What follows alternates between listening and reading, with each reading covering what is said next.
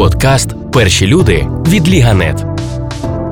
Приветствую. Приветствую. Это подкаст «Перші люди» и его автор Борис Давиденко. Сегодня мы в очень-очень интересном месте, и у нас, с моей точки зрения, безумно интересный гость.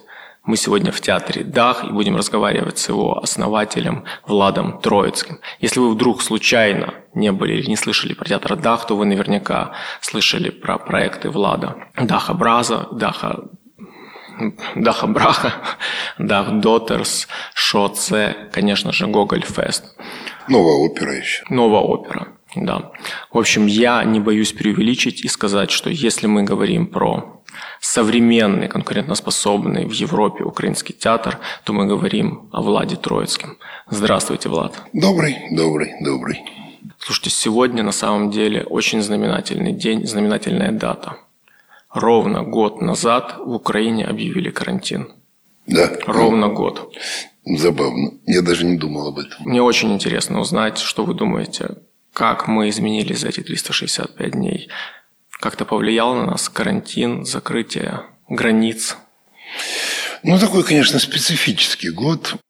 С одной стороны, это, можно сказать, испытания, с другой стороны, это какие-то безумные возможности. Мы открыли для себя целое поле пространства онлайн-театра, зум-театра, зум-оперы.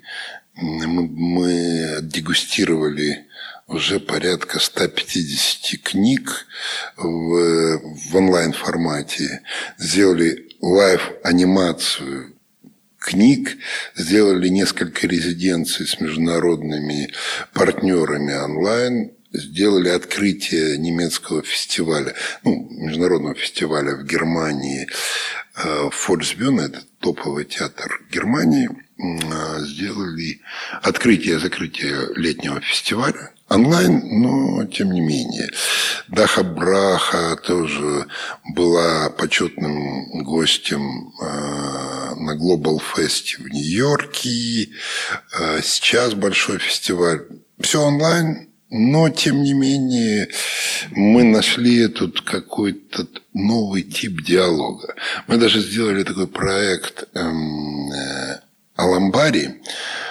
Это когда одновременно участвовали люди в съемках перформанса из 24 стран, от Чили до какой-то африканской страны, европейской и так далее, одновременно. То есть вместе одновременно или одновременно. И так правильно. Да, я знаю, что и так правильно. И это магическое чувство, когда ты понимаешь, что люди смотрят в небо. В Чили это 5 утра, здесь это 3 дня, а где-то на Востоке это уже вечер. Но это одновременно. Мы вроде это понимаем, но когда ты видишь в одном кадре, что это де-факто так, то это, конечно, какое-то чудесное ощущение. Это клип в Зуме, да, был? Да, это мы запускали параллельно 9 конференций, зум-конференций, потому что в одной это не помещалось. И, это такая сложная технологическая работа, но мы это сделали. Я понял, каким этот год был для вас, то, что вы не сидели без дела, у вас было много интересных проектов. А каким этот год был в целом для украинской культуры? Можно ли сказать, что пандемия сделала ее, если так сказать, слабее, хуже? Не слабее, другой. Тут вопрос другой, да, потому что, понятно, там почти все фестивали отменились. У нас, например, мы должны были провести... дай бог памяти, по-моему, 12 Гоголь-фестов, а осталось только 2. И то мы впрыгнули, Херсон и Днепро провели, а должно было быть 12. В этом году, надеюсь, проведем 8. Там надо отдать должное министру нашему, Ткаченко, Александр, который сделал такой, конечно, удивительный шаг. Вместе с УКФ они сделали так называемые гранты институциональной поддержки культурных институций, всяких. И это был фактически, вот как во всех западных странах, такой золотой дождь, вертолетные деньги. То есть раздавали, просто тебе нужно было написать заявку, и раздавали эти деньги, и это поддержало очень серьезно сектор, особенно независимый, который не имел системной государственной поддержки. Поэтому я думаю, что было непросто. Там бидкалась очень сильно Оля Полякова. Она очень просто бидкалась, как ей там было тяжко. Но по факту думаю, что все... То есть ей было тяжело от того, что отменились концерты? Да. И она хотела финансирование какое-то? Нет, она хотела, чтобы... Это я был на одном каком-то эфире вместе с ней, и она говорила о том, что разрешите, потому что нам нужно кормить... Правда, я понимаю, что... У нее большая команда, там подтанцовка, весь этот тех команды, это ж, это большой, это ж бизнес. И если нет концертов, то она себя-то прокормит, но все это, и это тяжело. Но, как говорится, шоу-бизнес все-таки, наверное, это такое спорный вопрос, поддерживать или нет. И это опять возвращаясь к нашему вопросу. А что ж должно поддерживать государство в области культуры? Что... Мы давайте про это обязательно поговорим чуть позже. Я бы хотел сейчас немножко хронологии. Я, наверное, не ошибусь, если скажу, что вы один из самых международных украинских режиссеров, продюсеров. Давайте вернемся, не знаю насколько, на 20 лет назад и расскажите честно, как Влад Троицкий прорубил окно в Европу. Смотрите, это, конечно, я много раз рассказывал, но я же ни в каком страшном сне не мог представить, что я там займусь театром или музыкой. Так как у меня первое серьезное техническое образование, я, в общем-то, был достаточно успешным ученым-инженером. У меня были статьи в американских журналах. Я там мог вполне уехать себе в долину. У меня были приглашения после аспирантуры. Но в то время я уже почти поменял ориентацию и пошел по наклонной дорожке, вписался в театр. Скрипка у вас, да, на этом? Нет, это мы вместе... Нет, не скрипка. Мы вместе просто в одной комнате жили, делали всякие глупости, там, как это сейчас бы назвали, перформансы. А потом пошли учиться танцевать брейк-данс в одну театральную студию. И, в общем, я вляпался. И вот, и по наклонной пошла моя жизнь. Правда, был потом перерыв на бизнес параллельно с театром. То есть я позанимался бизнесом. Да, как из бизнеса вы попали в театр, вы вот это рассказывали. Но я объясню, как я мыслю. Да. В Украине там 200 театров, наверное, 1000 театральных режиссеров, и из них там единицы, вы, да. И, еще можем там вспомнить композиторов и дирижеров, Карабицу и Оксана Лынев. Да, Лынев. И, наверное, может быть, я кого-то не назвал, десяток человек. Почему большинство, абсолютное большинство продолжает твориться в украинском котле, а вы в 90-х или в начале 2000-х, пойду в Европе что-то сделаю? Опять, я просто с самого начала, так же, как будь то наукой ты занимаешься, будь то ты театром, ты или это делаешь в мировом контексте, или первый парень на деревне. И вот какие ты себе амбиции ставишь. И так как я... конечно, сейчас это не совсем по фэншую говорить. Я закончил все-таки ГИТИС. Это Московский театральный институт. Это немножко другой уровень образования, чем наш Карпенко-Карова. По-любому. И находился там, я был на курсе у своего друга и учителя Бориса Юхананова, который сейчас руководит электротеатром. Тогда же Клим, с которым долгое у нас плодотворное сотрудничество. И, собственно, через Москву мы вышли на европейский рынок. Но на европейский рынок выйти не хитрое дело. То есть ты можешь, ну, если у тебя есть ресурс, ты можешь поехать на вот топовые фестивали, будь то Эдинбург или Авиньон. Ну, как ехать? Ты просто арендуешь зал за свой счет, играешь, и если тебя заметят, то слава богу, не заметят. А чтобы понимали, что такое Авиньон. Ну, это, кстати, вот вашим слушателям забавно. Вот когда-нибудь сделайте себе такой экспириенс после ковида, да, в июле, если кто ездит во Францию, заедьте в Авиньон и посмотрите, что это такое. Это громадный фестиваль, это ярмарка театра всемирная. Ну, больше, конечно, франкофонная, но все равно всемирная ярмарка театра, в котором 25 спектаклей официальной программы и 1600 спектаклей неофициальной. Наименований. Это не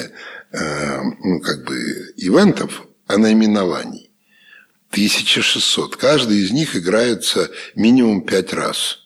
То есть, вы представляете, в течение месяца какое количество всяких спектаклей, всякого зрелища в этом маленьком городе. Авиньон – это средневековый город. Когда-то это была папская столица. Папы, когда их там выгнали с Рима, они, по-моему, сколько-то лет, 300 лет или сколько-то там сидели в Авиньоне. И у них там был есть даже папский дворец, где это главная сцена Авиньонского фестиваля. Вот. И ты можешь арендовать welcome. Понятно, что 1600, и чтобы тебя кто-то заметил, ты должен предъявить что-то такое необычное, чтобы рынок-то там на Западе, Англия, Германия, Франция, Польша, весь европейский рынок в театре очень пересыщен. Еще больше актеров, еще больше режиссеров. И ты со своим товаром всунуться, это как в Тулу со своим самоваром. В целом понятно. Да. Сложно, очень сложно. Сложно. И вопрос, опять же, ты можешь предложить что-то необычное, чтобы тебя заметили. И вот так получилось с нашими спектаклями. Мы сделали...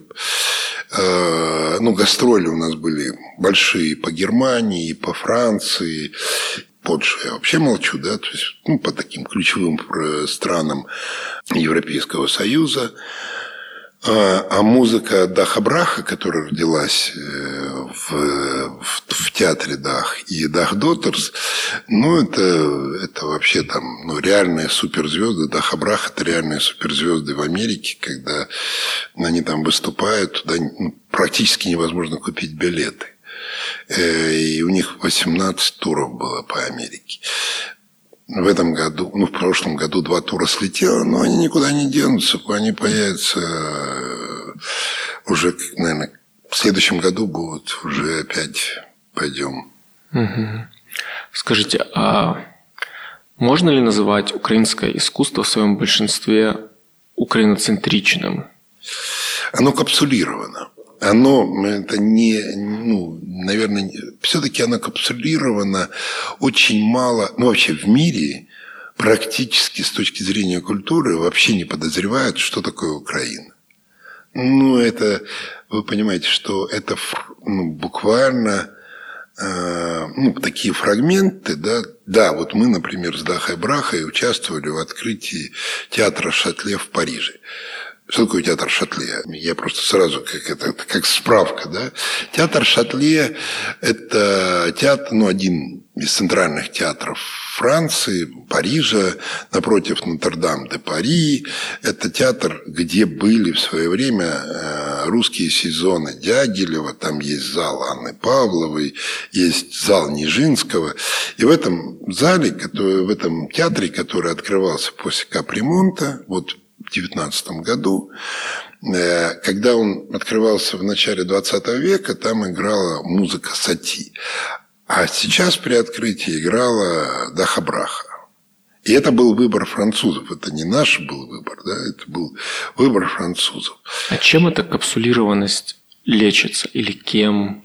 Почему 30 лет, а мы Потому что, варимся? опять же, вопрос госструктур. Да? Госструктурам, в принципе, зачем им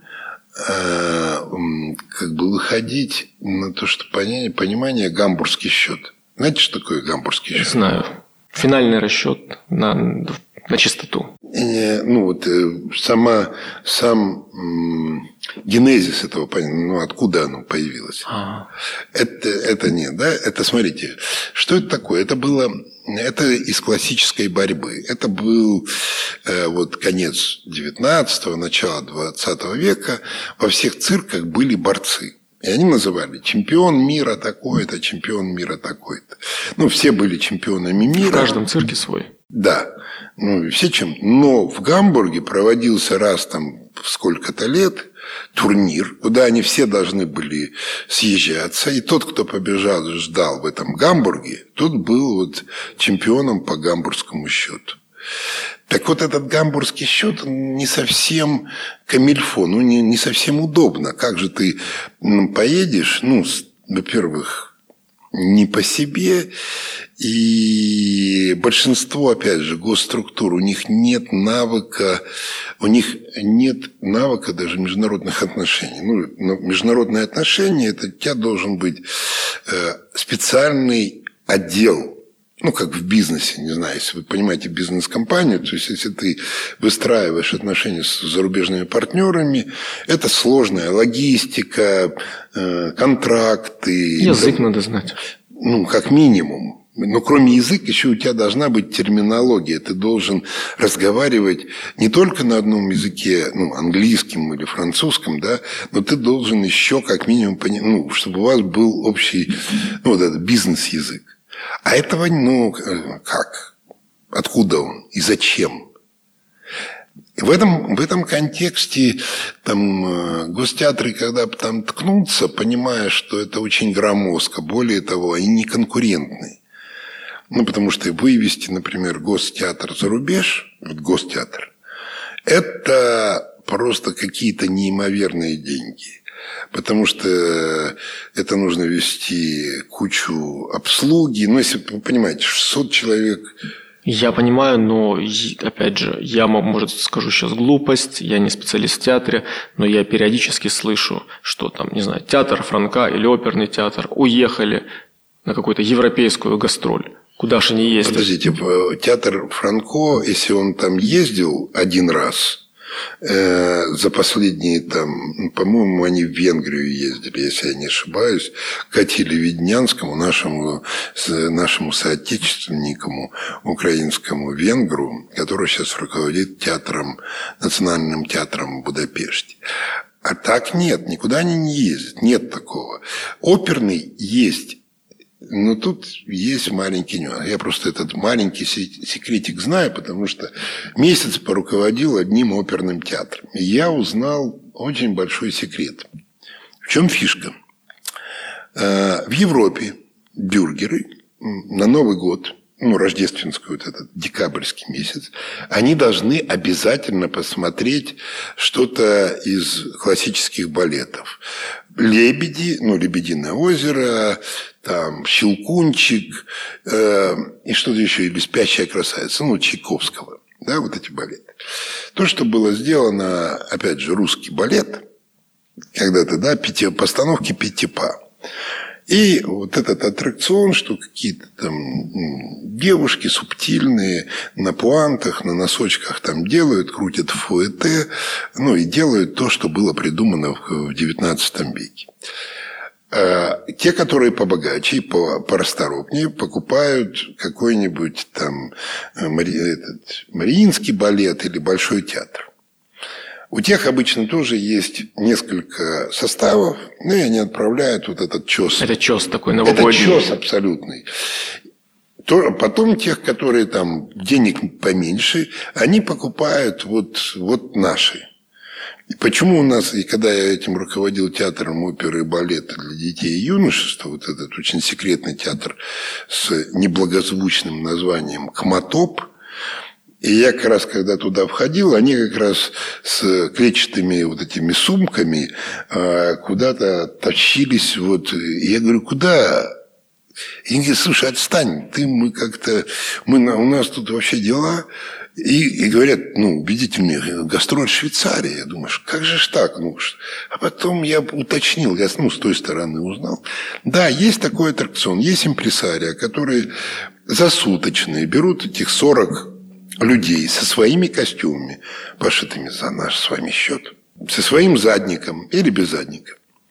Но подготовить танцора – это дорогое удовольствие. Понимаете, да, чтобы вот так вот на планах, это в принципе тяжелая работа. Это как вот китайская опера, да, это такой, аттракцион. Там не так много.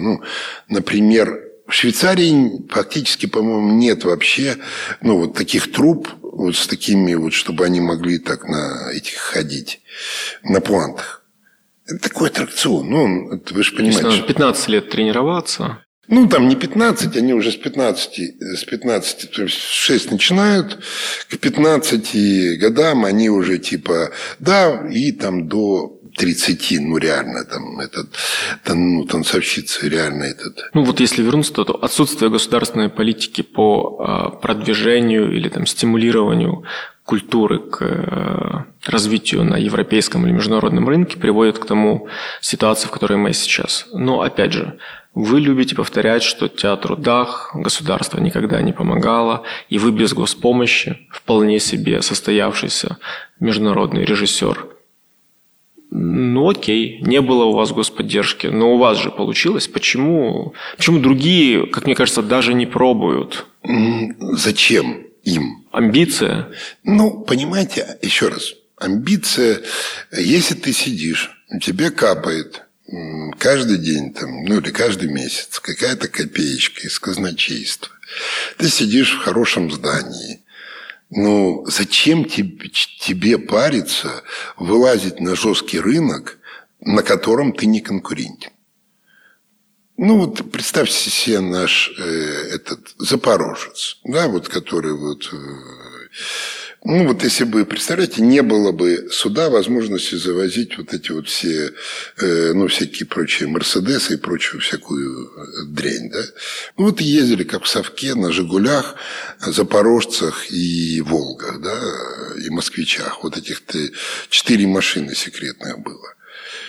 И было за счастье.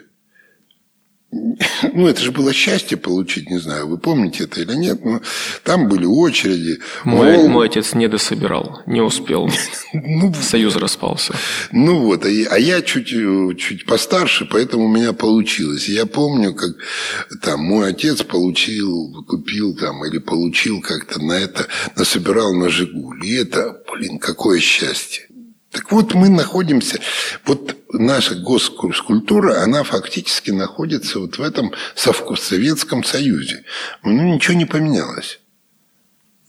Вам это сложно представить.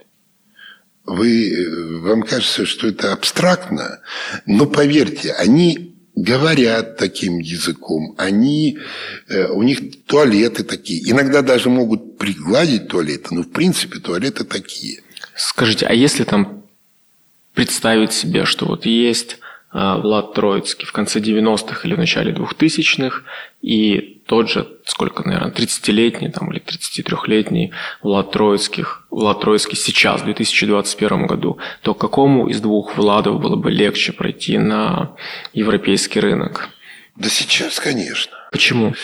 Во-первых, сейчас есть безвиз, да? Окей, да, аргумент. Да. Во-вторых, сейчас среди молодняка гораздо больше людей, которые знают язык. Потому что, грубо говоря, в 2000-х практически, особенно в артистической среде, не было людей, которые могли разговаривать на каком-то иностранном языке. Сейчас это норм. Вот у меня сейчас молодые актеры, половина свободно болтает на английском, часто даже на 2, немецкий, французский. Это как минимум, да, то есть у тебя появляется коммуникация. Все равно начал работать Украинский институт, который занимается культурной дипломатией. Появился УКФ, который финансирует уже такие независимые проекты. То есть у тебя гораздо больше есть ресурсов. Потому что в том случае, когда я же был, это точно мой кейс не может быть нормой, потому что я за свой счет купил это помещение, за свой счет содержал дах, за свой счет делал Google Fest, потом пошел мы в партнерстве с Евгением Уткиным держали Google Fest. Это 10 лет самый крупный фестиваль современного искусства в Украине, уникальный по своим особенностям в мире. Это подтвердило недавно, в 2018 году мы вошли в 5 лучших фестивалей Европы. Нам так в Брюсселе вручили такую няшечку, такую award. На тебе. Это, конечно, такие очень интересные, такие возможности. Другое дело, что у меня, к сожалению, даже, казалось бы, я там успешный, реализованный, все как бы cool. Но я понимаю, что то, что я могу, из-за того, что у меня крайне ограниченный ресурс, даже на уровне, мы сыграли, сделали опера «Репост», опера «Ле». Мы ее сыграли фактически 2 раза. Первый раз это я просто на свою волю сделал открытую репетицию, на которой вы были. Второй раз официально. И все, я дальше... У меня теоретически нет возможности. Если только на Google Фестах мы не будем ее играть. Опера «Йов», которую мы сделали в 2016 году, это новая формация, вернее, новая опера, который в 2018 году вошла в 10 лучших опер мира современных. Это из 1000 опер мы вошли в 10. Это круто. Это круто, да. И я ее не могу играть. Я ее не могу играть в Киеве. Это негде и дорого. Я могу, конечно, прийти, например, в оперный театр. Я прихожу в оперный театр, мне говорят, конечно, прекрасная опера. Мы 1 раз сыграли ее там, в нашем оперном. И мне говорят, цена вопроса, как для тебя, 250, а то или 300 К. И, собственно, все. И ты уже, ты попадаешь сразу. Ты еще не начал двигаться. Это еще без техники. Это просто... какой-то экономики, то есть продажа билетов, прав каких-то, еще чего-то. Она не бьется? Не бьется, потому что если у тебя 300 К на входе, плюс 100 К техника, это в гривнах. Это еще не реклама, ты еще не продал ни одного билета, а ты уже минус 400 К. Там, грубо говоря, реальных 800 мест, и делите. Делите, плюс если ты делаешь через концертное какое-то, Карабас или концерт, у тебя еще комиссия 12, 10, 12 до 15%. Все. Понятно. Я хочу с вами поговорить, где вы берете идеи. И все ваши проекты, и Даха-Браха, и Дахдотерс, и Google Fest, мягко говоря, нетривиальные, не банальные вещи. Где Влад Троїцький берет идеи, что надо читать, смотреть, с кем разговаривать? Знаете, как это? Бог его знает, черт его знает. Надо небо слушать, мир слушать, быть людей слушать. На самом деле, энергия, как говорят, який вы талановитый народ про украинцев. Правда? Да. Очень много талантливых людей. Но я очень не люблю эту фразу, потому что часто это фраза индульгирования, ничего не делания. Ты себя оправил, я ж талантливый. Все. Окей. Как говорится в одной банальной какой-то этой, что талант это, грубо говоря, 5%, а 95% немножко потрудиться. Второй вопрос, это, я очень сейчас об этом много думаю, к сожалению, Украина практически во всех своих отраслях – это цивилизация пролеска. Что такое пролисок? Это когда ты не помнишь, откуда ты. Тут же Василь Стус, наш гениальный поэт, трагический, да, он писал: украинская культура всегда начинается с нуля. И это на самом деле больно, потому что я что-то просто начал анализировать, что произошло за 30 лет нашей независимости. 30 лет, да? В принципе, это полсовка, почти. Да? Так, совок 70, 30 мы уже это уже люди, родившиеся в независимой Украине по 30 лет. Это уже такие, нормальные, уже зрелые, нормальные дядьки и тетки с детьми уже. Тогда ты понимаешь, но мы бы могли что-то сформировать, чтобы ты мог сказать своим детям, почему Украина. Почему ты здесь живешь, почему ты отсюда не едешь, почему, чем ты тут гордишься.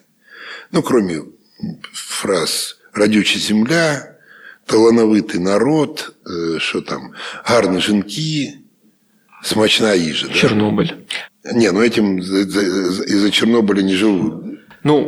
Я опять же, посмотрел десяток, может быть, больше ваших интервью. Мне кажется, что это можно назвать тест Троицкого. Да? Вы всем задаете этот вопрос.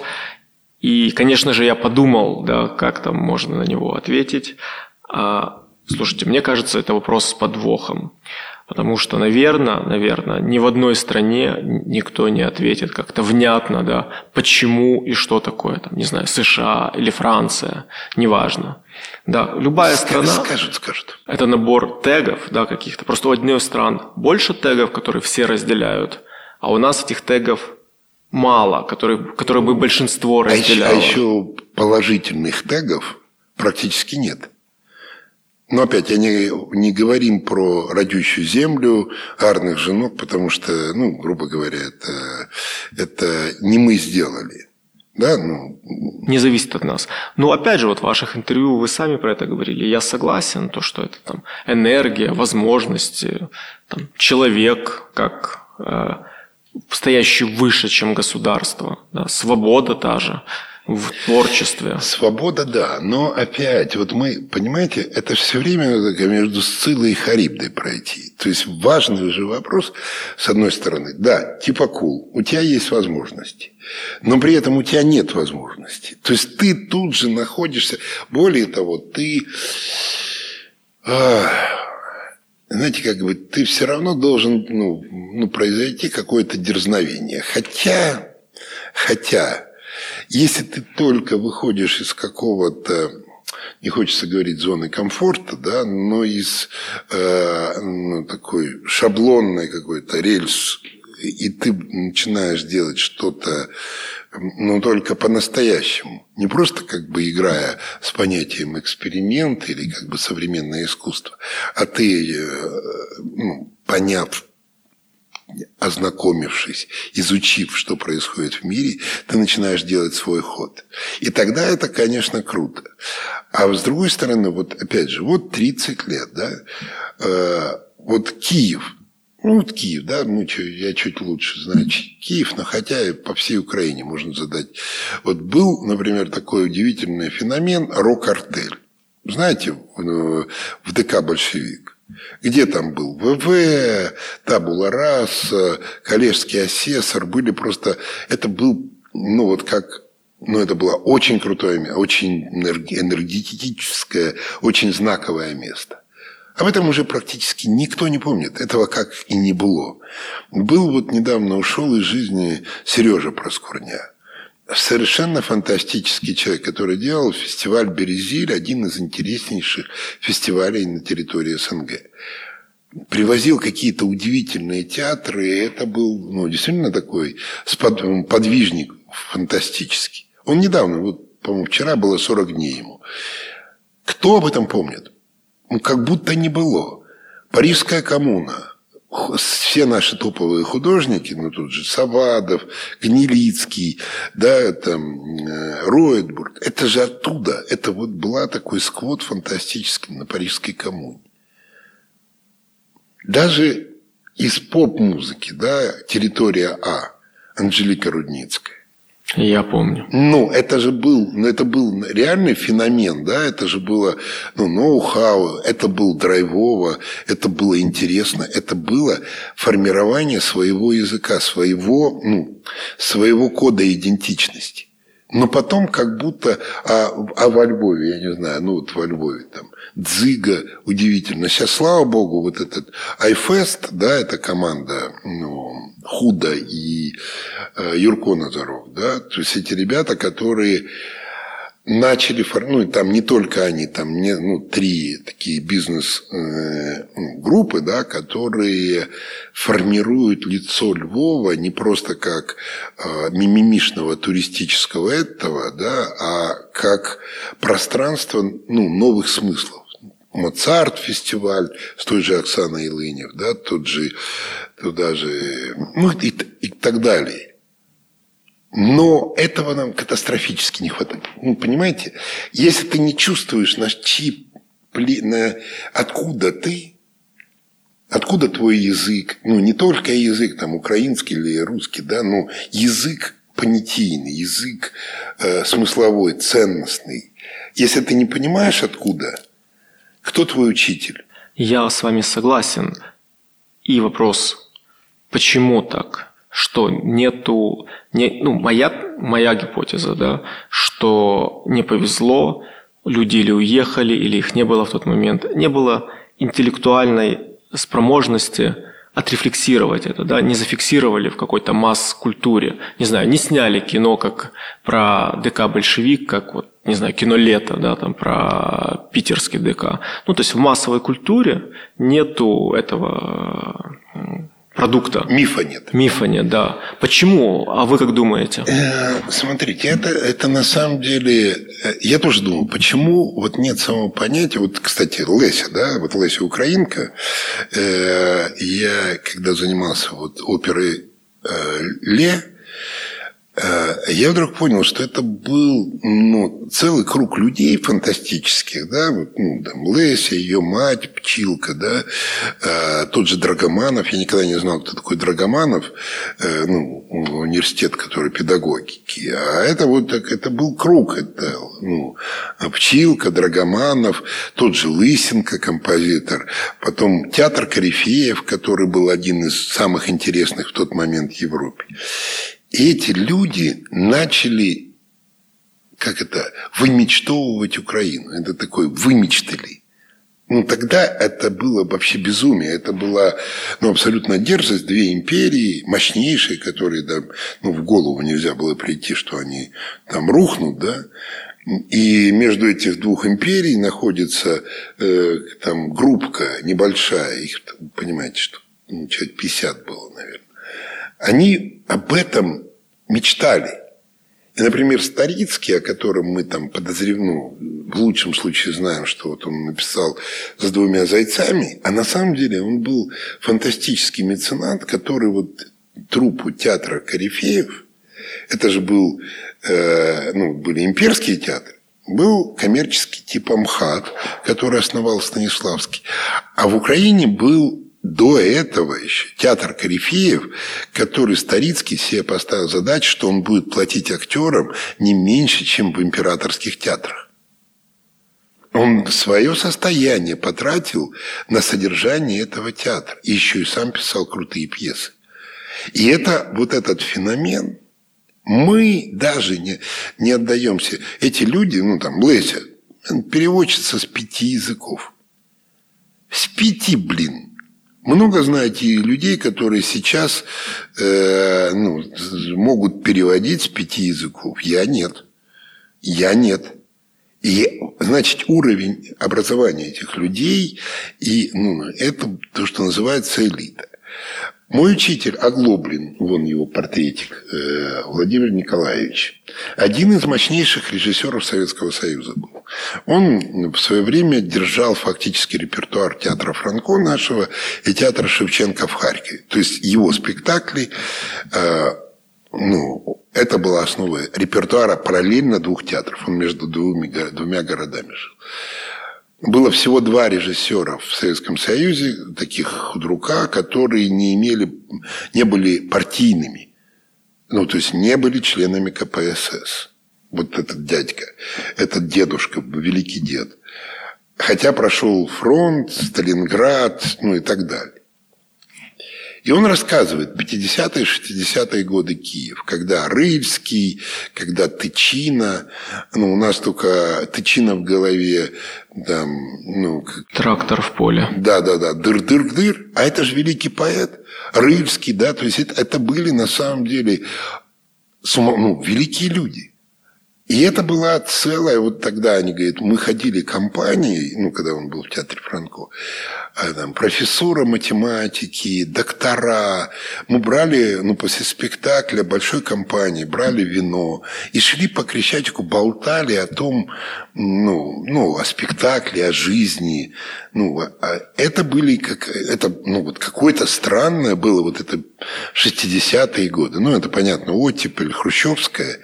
И потом в 70-е годы, как все, 70-е, начало 80-х, как все отрубило. Ну, вот этот поздний Брежнев, и все засохло. Как будто не было, как будто вот этой всей магии интеллектуальной, вот этого чувства гордости за то, что ты принадлежишь кругу людей, приобщенных, да, посвященных, которые могут прийти, да, на премьеру. И это важно, на премьеру в театр. Ты можешь поговорить, с какими-то артистами, актерами, с режиссерами. Ты можешь прийти на премьеру оперы. Ты можешь прийти... то есть там же этот период, Параджанов. Это же был целый, возрожденческая эпоха в Киеве, в Украине. Да, притом там, понятно, ГБ, понятно, там диссиденты кого-то сажали, но чувство этого было жизнь. Потом было чувство совершенно удивительное вот в эти 90-е годы. Для меня вообще очень загадочное время, 90-е годы. Да? Как независимость Украины, вот первые 10 лет. Мы же сейчас вот говорим там, не знаю, отдаем себе отчет, не отдаем. Вот цепь, да, когда была между Львовом и Киевом. Это же круто. Представляете, сейчас сделать цепь между Киевом и Львовом. Нету таких масштабных мечтаний, целей. Да, нет вот этого дерзновения. Понимаете, вопрос дерзновения, вопрос все-таки вот этого в какой-то дурости, да, какая-то священная дурость, как у Леси, как у Лысенко, как у Франко, которые переводили на украинский язык, казалось бы, зачем? Кому это нужно? А они понимали, я делаю для чего-то великого. И это, по-моему, вот это вот миссионерство, миссия очень важна. И этого, наверное, не хватает. Нам принято себя считать сирыми и убогими, биткаться, такие, как самая бедная страна в Европе, любят эти, особенно наши журналисты, побросать эти шаблоны. Правда. 4 дня назад был у меня в гостях французский продюсер, известный, который, мы договариваемся, в следующем году будет украинский павильон в Авиньоне. Опять про Авиньон. То есть, они решили сделать 7 стран павильон, и один будет авиньонский, украинский павильон. Крутая новость. Да, крутая новость. То есть, мы сейчас ведем переговоры, и одним из основных операторов будем мы. Украинский институт, это госструктура, а мы как неформальные кураторы и так далее. Я хотел, знаете, о чем с вами поговорить? Я когда готовился, поймал себя на мысли, вот какой факт. Вы запустили Google Fest в 2007 году, за 6 лет до того, как в России появился Гоголь-центр. И у меня вот 2 вопроса. Почему, наверное, 2 самых прогрессивных режиссера Украины и России использовали Гоголя в названии своих институций?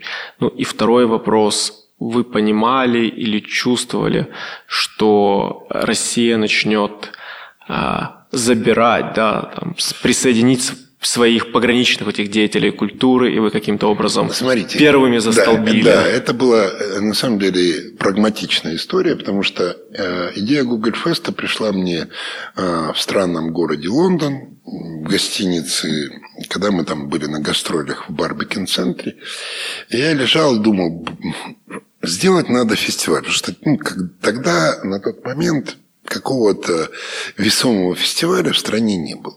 Я начал думать, как же его назвать. Просто, как? Какое имя так, чтобы оно было связано с Украиной и узнаваемо в мире. Потому что, в отличие от России, которая присваивает, эксплуатирует мощнейшие мифы, великий театр, великая музыка, великая литература, великий балет, Украина ничего себе не присвоила. Я думаю, окей, там через 2 года, в 2009 году, если я не ошибаюсь, должно было быть 200 лет со дня рождения Гоголя. Гоголь, один из моих любимых писателей. И я понимаю, что вряд ли государство сообразит что-то сделать к 200-летию, а я думаю, что вот как раз я начну в 7-м, и мы разгонимся, и к 200-летию у нас будет бренд, который будет сложно перебить. И таким образом родился Гоголь-фест. Тогда я его придумал, что он не должен быть суто театральным, а он должен быть мультидисциплинарным для того, чтобы перемешивать разные группы зрителей. Да? Кто-то любит классическую музыку, кто-то театр, кто-то визуальное искусство, кто-то альтернативную музыку, кто-то кино. Да? Всех их в одну кучу, и появляется волшебный коктейль. Мы вошли тогда в «Арсенал». Да? «Арсенал» тогда была жуткая стройка. Мы в аварийном помещении убирали своими ручонками, просто стройка. Понятно, ничего нет. Мы мыли этот «Арсенал», вымывали, все это делали. Все это было прекрасно. Каждый раз это был экстрим, потому что нам все время говорили, пошли вон оттуда, как собаки незваные. В конце концов, через 3 года нас оттуда выгнали с прокуратурой генеральной. Просто сказали, идите отсюда вон, черти собачьи. Тогда пришел Янукович, поменялся директор «Арсенала», нас оттуда выгнали. И нас как собак гоняли вообще везде. При том, что мы были такими прямо крутыми, и каждый раз это приходилось начинать все с нуля. Потом были у Юркевича на заводе, на Выдубичах, потом были на Довженко киностудии, потом в центре Довженко, на ВДНХ. 1 год на платформе. Каждый раз с нуля, и поэтому у тебя нет устойчивого развития. Да? То есть ты все-таки должен прибивать свою публику. Это ж... И «Арсенал» в этом плане был магичен. А дальше было все сложно. Довженко киностудия тоже была крутая. Кстати, вот удивительное место. Центр Киева. Вы были там когда-нибудь? Просто яма в прошлое. Мрачная. Заходишь в звукоцех. Если в звукоцехе были когда-нибудь? Я не знаю, я был в каком-то павильоне там пару раз. Павильоны – это такая единственное, из чего они там выдавливают остатки денег, потому что, хотя условия там, такие себе, да, я не знаю, там их эксплуатируют сейчас или нет, или уже их все. Давно было, пару лет назад, точно. Там зато капличка есть. Вы были там в капличке? Нет. Если будете там как-то зайдите, посмотрите, там безумная капличка напротив первого павильона, того самого большого.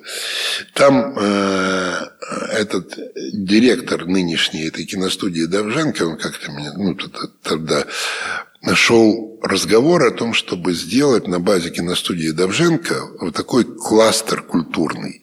Потому что громадная площадь в центре города, рядом метро, и запустить туда всякую такую творческую шваль, художников, театралов, пусть они там плодятся, да, не сидеть как собака на сеялине, чтобы все сгнило, но дать им право лояльной аренды вот за ту же 1 гривну только там на 20, хотя бы на 10 лет. Они все приведут в порядок, и это будет все свести, работать, будет толпа людей. Нет. Да, интересно, но... нет. Так вот, этот директор киностудии подвел там капличка есть. И он с такой гордостью, такая убогая капличка стоит. И там в виде святых нарисованы эти наши актеры. Там Быков. Да ладно. Да, именно такой трешняк. Миколайчук. То есть такой просто такой трэш и угар. И ты думаешь, вот это, конечно, такое мрачилово, такое мракобесие. Это, конечно, да. Слушайте, у меня вот такой, наверное, немного личный будет вопрос. Смотрите, вы родились в Советском Союзе, прожили, как вы сказали, почти до 30 лет, до взрослого возраста, учились в Москве, активно работали в Москве. Как вы пережили 13-й год, когда Россия начала необъявленную войну с Украиной? Как объявленную? На самом деле, она началась еще в 2004 году, в Первом Майдане. И я помню, мы сделали уникальный перформанс «Письмо украинского народа Путину». Оно у меня, кстати, здесь хранится. Это 150 метров оранжевой ткани, на которой на Майдане люди писали послание Путину. Это вы сделали? Да. Да, и слушайте, я это помню, а не знал, что вы сделали. Да, это был мой... Мы тогда вообще сделали кучу проектов. Это просто, опять же, история все это смыла. Мы делали оранжевый мост. Мы упаковали в оранжевую ткань пешеходный мост через Днепр. Мы сделали такой проект «Пора менять сбор старой обуви перед Кабмином. Тогда был, помните, такой тренд, нужно было это. И вот этой площади перед Кабмином, там несколько тысяч пар обуви киевляне принесли. Это было очень забавно выглядело. Старая обувь валялась перед Кабмином. Такой был перформанс, там даже где-то в CNN об этом писали. Потом мы водили оранжевого дракона. А был еще крутой перформанс, назывался «Воздух свободы». Я купил 50 тысяч оранжевых шаров, и люди надували ртом на Майдане их, и мы их связали в громадную такую кучу. И это был такой воздух свободы. Символично. Фактически, так как я состоялся в Украине, и потом оказалось, что я еще и по крови щирый хохол. То есть у меня 92% или 91%, в общем, как это очень... Вы сдавали ДНК-тест? Да, я плюнул. Отправил в Лондон, мне пришло цедулька. У меня с бумажкой есть, что я украинец. Я вообще думал, что я там еврей, еще кто-то. Нет. Так что потом я там выяснил, что моих просто одних там во времена Столыпинской там раздавались земли на Дальнем Востоке, и одна моя ветвь поехали за сладкой жизнью в начале 20 века. А вторых, по матери, их раскулачили в 20-е годы, первое раскулачивание, и отправили в лагеря. И там они зацепились на Дальнем Востоке. В общем, интересная судьба. Да. И у меня поэтому оказались все украинцы. Мы там что-то какие-то примеси, но это уже микроскопично.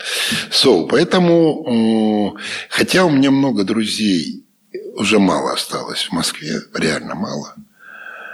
Потому что, знаете, вот это, конечно, удивительно наблюдать. Ты как режиссер, наблюдать и удивляться. Вот, казалось бы, еще 2000-е годы, да, конец 90-х.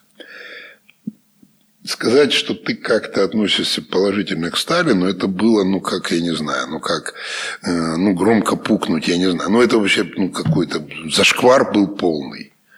А сейчас это норм. У них, в России. Да, у них. Да. Что произошло за 20 лет, да? Как? Эти же люди, да, которые, тогда это было, а сейчас уже нет. Как это в голове поменялось? Даже Михалков, его первый, да, «Утомленные солнцем», и как это происходит, тогда он такой прямо, да, и... Как люди меняются? По чуть-чуть. Да, по чуть-чуть. Как водичку подогревают, да. Да. И это, конечно, для меня один мой приятель, это была фантастическая история.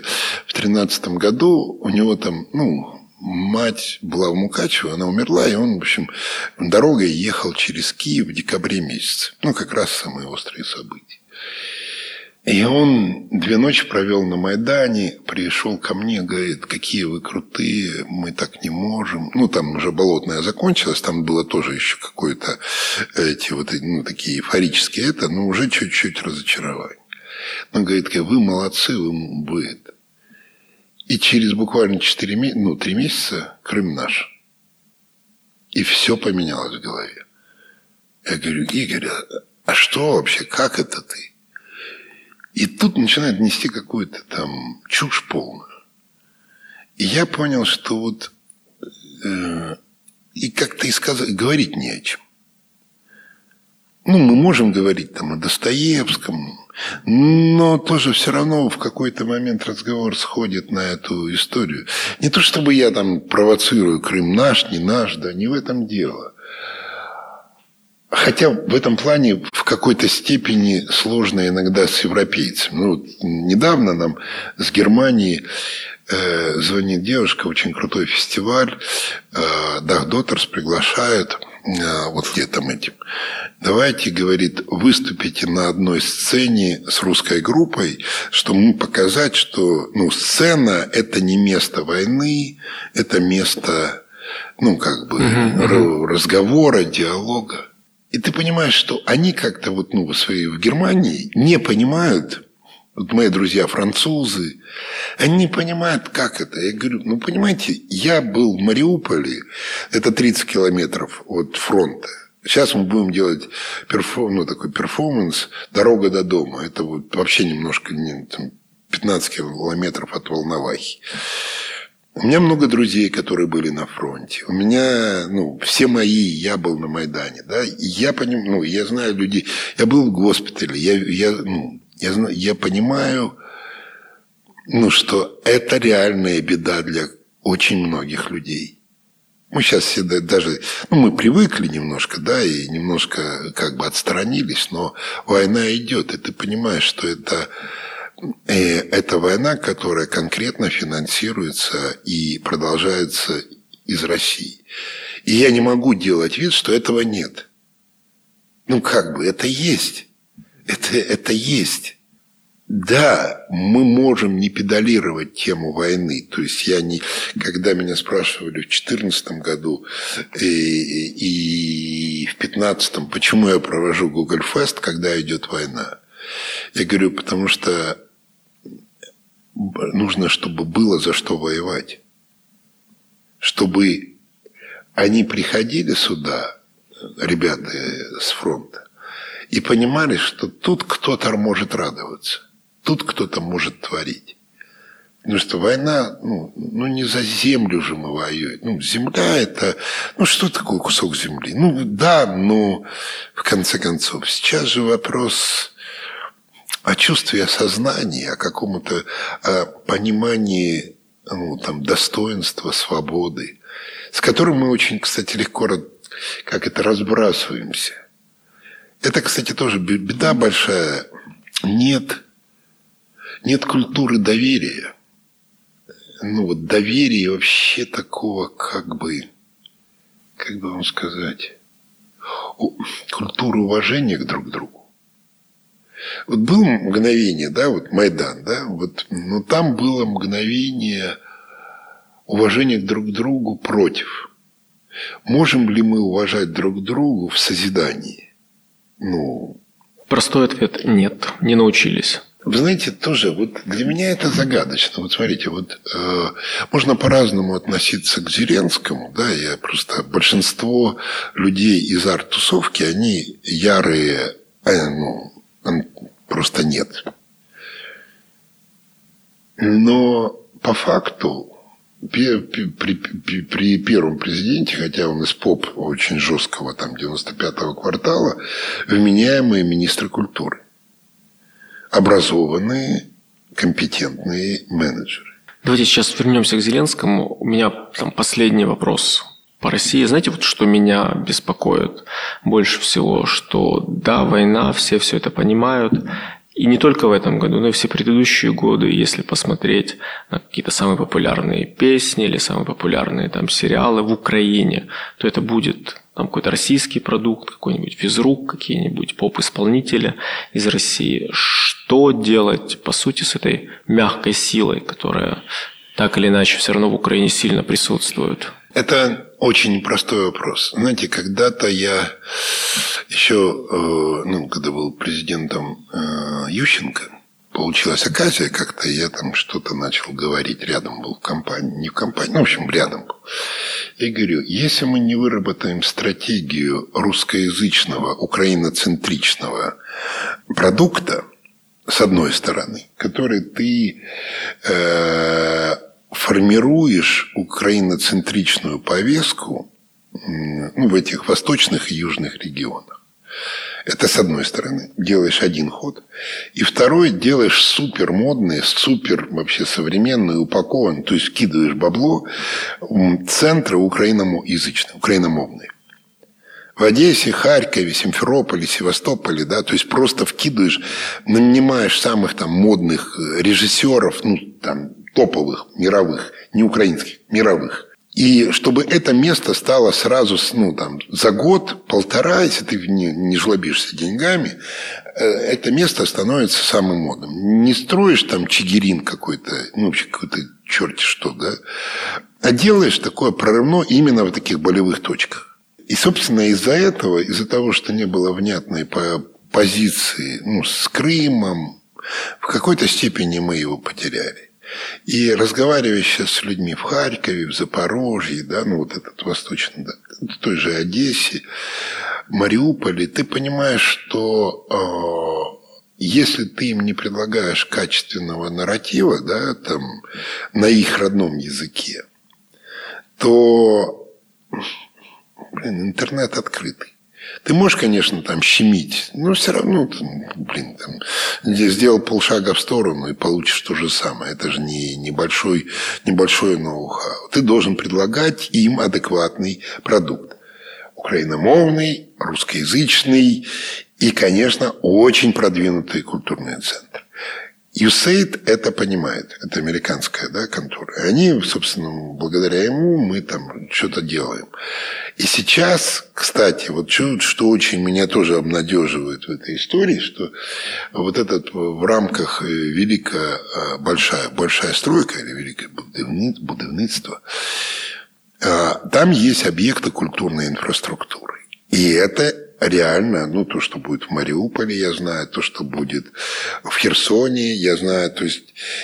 И это впервые за всю историю Украины, вы просто вдумайтесь, за всю историю Украины в Киеве не было не построено ни одного культурного объекта за 30 лет. Был театр на Подоле, но это частная инициатива, микроскопическая, да, это Порошенко сделал. Больше ничего. Недострой Арсенал, который отобрал Ющенко у Пинчука, и сейчас был бы суперсовременный музей современного искусства, а так не до Лувр или там не до Эрмитаж. Что такое невнятное, плохо оборудованное, аварийном состоянии. Украинский дом, кстати, тоже момент, да, то, что я сделал, это с точки зрения, такого сакрального или магического. Почему искусство настоящее, оно визионерство, или заговаривает будущее. И то, как я это сделал, я посадил семя внутрь этого портала. Потому что когда все туда входили... Вы говорите про оперу. Да, оперу. Да, оперу Ле.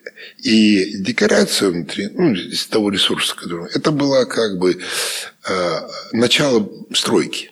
Это как леса были. И мы сделали виртуальный храм. Виртуальный храм, как ты оказался вдруг в храмовом пространстве. До этого все, кто входил фактически в это здание, не понимали, что делать с этим атриумом. И если это переосмыслить, то есть снять эту кодировку «Мертвого дома». Музей Ленина «Мертвый дом» – это такой киевский мавзолей был. Да? Его надо это перекодировать. Если уж ты назвал «Украинский дом», назвали его так, то, сделайте. Потому что это же название, это же, опять же, магия имени.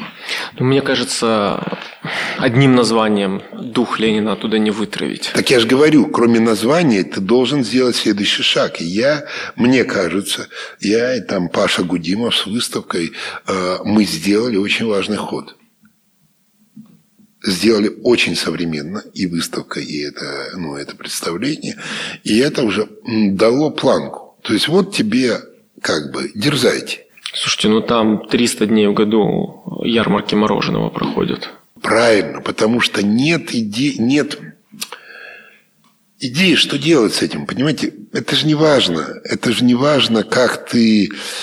Пока у тебя нет идеи, которая тебя движет, у тебя будет ярмарки мороженого. Или когда я был в Мотобе, там, прекрасном. Это театр, который вы сказали. Да. Знаете, этот на Подоле. На Подоле. Там были всегда продажи трусов. Там минский трикотаж или еще какое-то говно, простите. И трусы, лифчики, и какие-то шубы, и вообще какая-то дрянь какая-то. Я не против, что это надо продавать. Но как-то в театре для детей это какой-то, немножко трэш и угар. Не немножко. Давайте к Зеленскому вернемся. Я выписал вашу дословно цитату, кажется, из Фейсбука.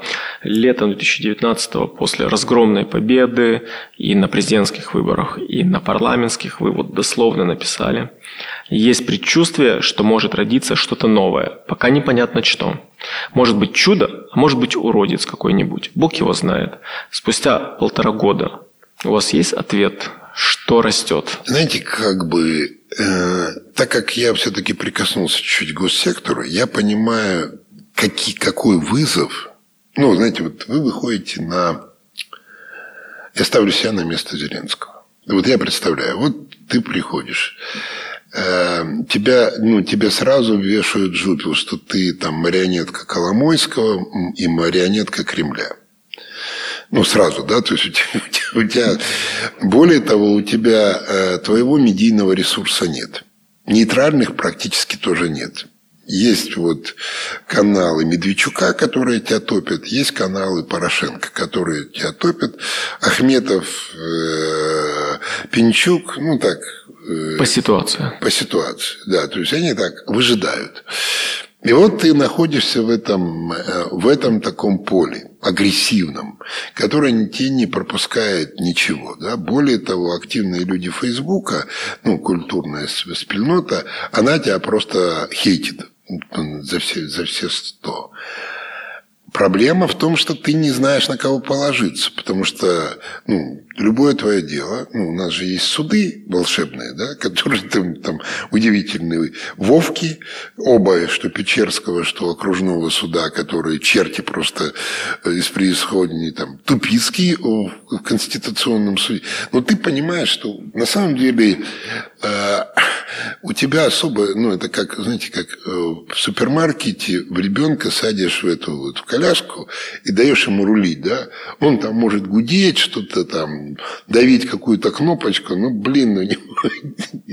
колесики, этот рулик с колесиками не связан. И более того, ты понимаешь, что выстроить структуру фактически у тебя нет ни времени, ни ресурса. И это же желание добра есть, но детское. И я, честно говоря, удивлен, что он пока не сломался. Более того, его жесткие ходы по поводу Медведчука, его эта программа, не знаю, кто ему придумал, «Большая стройка», «Великое будівництво», это убедительные, для меня очень убедительные истории. Угу. Дороги по Украине, я езжу, строится. Объективно строится. Сейчас, понятно, его сейчас будут мочить за эту вагнеровскую историю.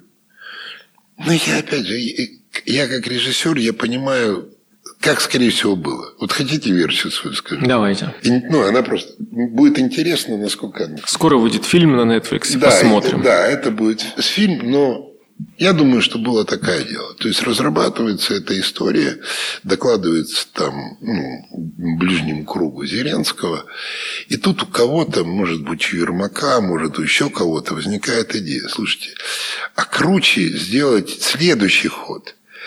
Подставить этих ребят Лукашенко, он же параноик, сказать, что тебя просто Путин хочет кинуть, и поссорим тех, этих упакуют в Беларуси, пусть сидят там. Мы, грубо говоря, конечно, можем хайп поймать на короткий период, когда их привезут. Но дальше что с ними делать? Посадим мы их. Менять их нельзя. По идее, да. То есть мы их будем содержать у себя в тюрьме. Более того, если их кто-то убьет, из атошников, которые тоже в тюрьмах бывают, мы будем очень сильно отвечать перед международной спільнотой. То есть мы берем себе геморрой, а тут мы решаем очень красивую такую... То есть вы думаете, сами себя перехитрили? Я думаю, что это наверное, была такая идея. Она глупая, ошибочная. Наверное, да. Но я бы не... для меня это не является... то, что называется зрада. Для меня лично, да? Может, не зрада, не профессионализм такой какой-то. Что такое профессионализм? Условно говоря, понимать, что эта штука не сработает. Смотрите, вот когда Порошенко подписывал Минские угоды, когда была история с Дебальцево. Когда Дебальцево, да, если вы помните эту историю... Я прекрасно помню. И все, кто помнят ту атмосферу, у них навряд ли будет много претензий к Петру Алексеевичу.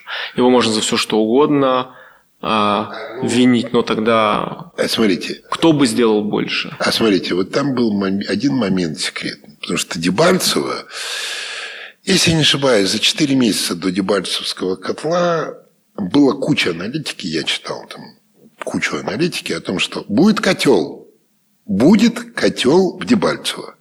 После Иловайска будет Дебальцево. Сука, почему не сделать ход? Какого черта усираться, держать это Дебальцево? Вот тебе вопрос.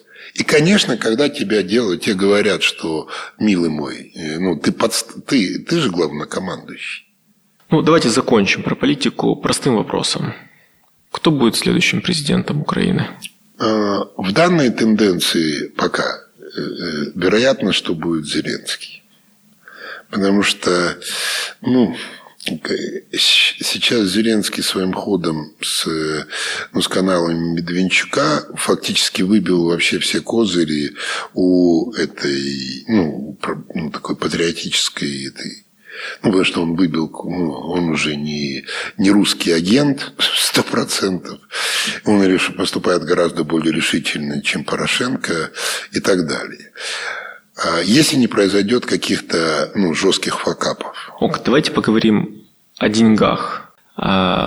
Вы часто говорите, что там у Дахи и у других проектов много концертов, и за рубежом. А в масштабах, это вообще бизнес, эти проекты? Понимаете, это все-таки не поп-музыка, там мы звезды в определенной нишевой культуре, да, world music и где-то джаз. Такой между world music, джазом. И поэтому у нас нормальные гонорары, но они, конечно, не сравнимы с какой-нибудь Леди Гагой, и это не миллионеры. Но это позволяет ребятам, музыкантам жить достойно. Вы как партнер в этих проектах? Какая ваша роль?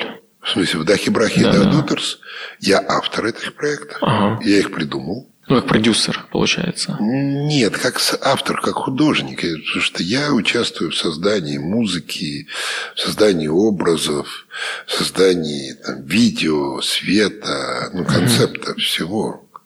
То есть они делают сейчас программу, я сижу на репетицию, вместе придумываем музыку, финализируем. То есть если это по-бизнесовому, то не знаю, какая ваша часть от собранных концертных денег? 10%. И за эти деньги вы делаете театр? Или... Нет, я же миноритарий был в куче бизнесов, я вышел оттуда. Какие-то ресурсы мне приносят это все-таки. Угу. Нет, если бы я за счет культуры, нет. Не вытянул бы. Не. У меня такой немножко, может быть, провокационный вопрос. Видно, что вы немножко обижены на государство, что оно... И хорошо, обижены не то слово. Есть претензия государства, что недостаточно поддерживает. Не совсем так. Не совсем. Я просто констатирую некую историю. Возможно, я это не оцениваю, я констатирую. Потому что, возможно, если бы у меня был бы другой ресурс, то есть я бы, дали мне все эти пирожки, я не был бы столь изобретателен в своем. И у меня не было бы дерзновение того, которое есть у меня сейчас, и в этом волшебном варежке, этом дахе рождается это столько безумных красивых проектов. Окей. Тем не менее, что государство не поддерживало, и, вы голодный художник творит лучше. Я себя несколько раз ловил на мысли, а может быть, стоит часть этой претензии адресовать к украинскому бизнесу, который бизнес прекрасно понимает, насколько импотентное государство, и тем не менее они не хотят понимать, что надо поддерживать культуру, образование. К сожалению, действительно, бизнес в этом плане, за редким исключением, тот же Евгений Уткин, который... И, наверное, есть несколько меценатов, которые реально что-то делают для украинской культуры. Но в голове нет понимания, насколько это важно. Насколько культура и вообще искусство, культура, эта сама гуманитарная сфера, насколько она формирует, собственно, сознание, а сознание определяет отношение к работе, взаимоотношения в коллективе. То есть всю историю, как ты ведешь себя на улице, чисто, так далее. Это же все транслируется через культуру. Как воспитываются учителя, Если ты этого не понимаешь, это причинно-следственная, чуть более сложная причинно-следственная связь, чем просто дал бабла, дал денег, получил какой-то фидбэк в виде какого-то своего логотипа. Не в этом дело. Это миссия. Миссия, как у того же Старицкого, который содержал этот театр. Миссия, как... в конце концов, Пинчук сделал в свое время великое дело. Он ввел понятие contemporary art, современного искусства в визуальном, в понятие украинского истеблишмента. Так вопрос: не хотят, не могут... Нет культуры. Опять же, прервано. То есть были Терещенко, была куча, тот же Фундуклеев, были куча меценатов во времена, конец 19-го, начало 20 века. А сейчас почему-то нет. Почему? Сложно мне сказать. Мне сложно сказать. Жалко, еще какие-то дела. Во Львове уже начала рождаться эта среда ответственного, реально ответственного бизнеса. Они же там Моцарт делают. Моцарт делают. Не, они много делают. Они там делают трансформацию не только организационную, но и пространственную. То есть там делается куча локаций инфраструктурных, которые существуют для независимого сектора. И их там прямо несколько. Окей. Последний вопрос о деньгах. Вы когда-то считали, сколько вам надо денег для того, чтобы реализовать все ваши проекты? Это как, есть маленькая новелла Хармса про Льва Николаевича Толстого. Лев Николаевич Толстой очень любил детей. Бывало, 2 посадит на одно колено, 2 на другое, 2 под ноги с одной стороны, с другой на лавочку, а ему все мало. Кричит: еще давай. И я вам немножко почитаю сейчас текста из своего нового спектакля. Это будет вам маленький анонс и развлечение. Это называется «Диалоги с Богом». Ни много ни мало. «Кто я? А кто я?» – спросил Бог. Ты Бог. А ты уверен? Да. А я нет. Зачем я здесь? А ты не знаешь? Нет. Чтобы задавать дурацкие вопросы. А кто на них ответит? Опять дурацкий вопрос. Конечно, никто. А если никто не ответит, то зачем я спрашиваю? Не знаю, тебе виднее. А я ничего не вижу. А ты уверен? Нет. Вот видишь? Нет. Что нет? Не знаю. Ты меня любишь? А ты меня? Не знаю, трудно любить без ответа. А какой ответ ты хочешь? Не знаю, хоть какой-то. А ты уверен? Нет. Вот видишь, я тебя не вижу. Может, тебя и нет? Конечно, может. А с кем я тогда разговариваю? Откуда я знаю? Но я слышу голос, это же ты говоришь со мной. Не знаю, чей ты там голос слышишь. Что мне сделать для тебя? А что ты хочешь? Не знаю, это же для тебя. Для кого? Для кого? Для тебя? Для меня? Да, для тебя. А кто я? Не знаю, я думаю, что ты Бог. Кто я? Да, ты.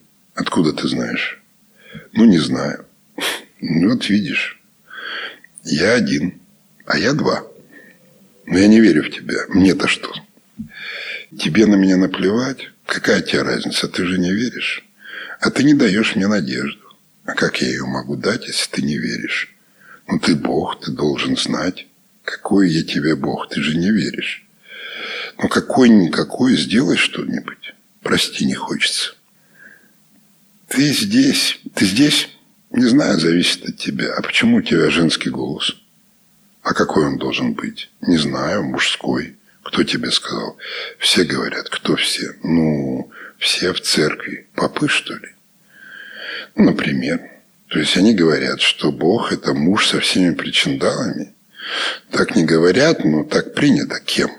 Людьми. А ты их спрашивал? Нет. Но что но? Придумали себе какую-то чепуху, и все верят. А что, разве Бог не мужчина? Ну, ты даешь. Зачем я живу? Не знаю. А зачем ты меня создал? Не знаю. Так. Так? Да. Я могу тебя увидеть? Зачем? Не знаю. Легче верить, когда видишь. Ты представляешь, что ты можешь увидеть? Не знаю. Ну, примерно. А если увидишь не совсем то, что ждешь, подумай. Я недавно не слышал твой голос. Ты был занят. Нет, я ждал тебя. Зачем? Хотел спросить. О чем? Уже не важно.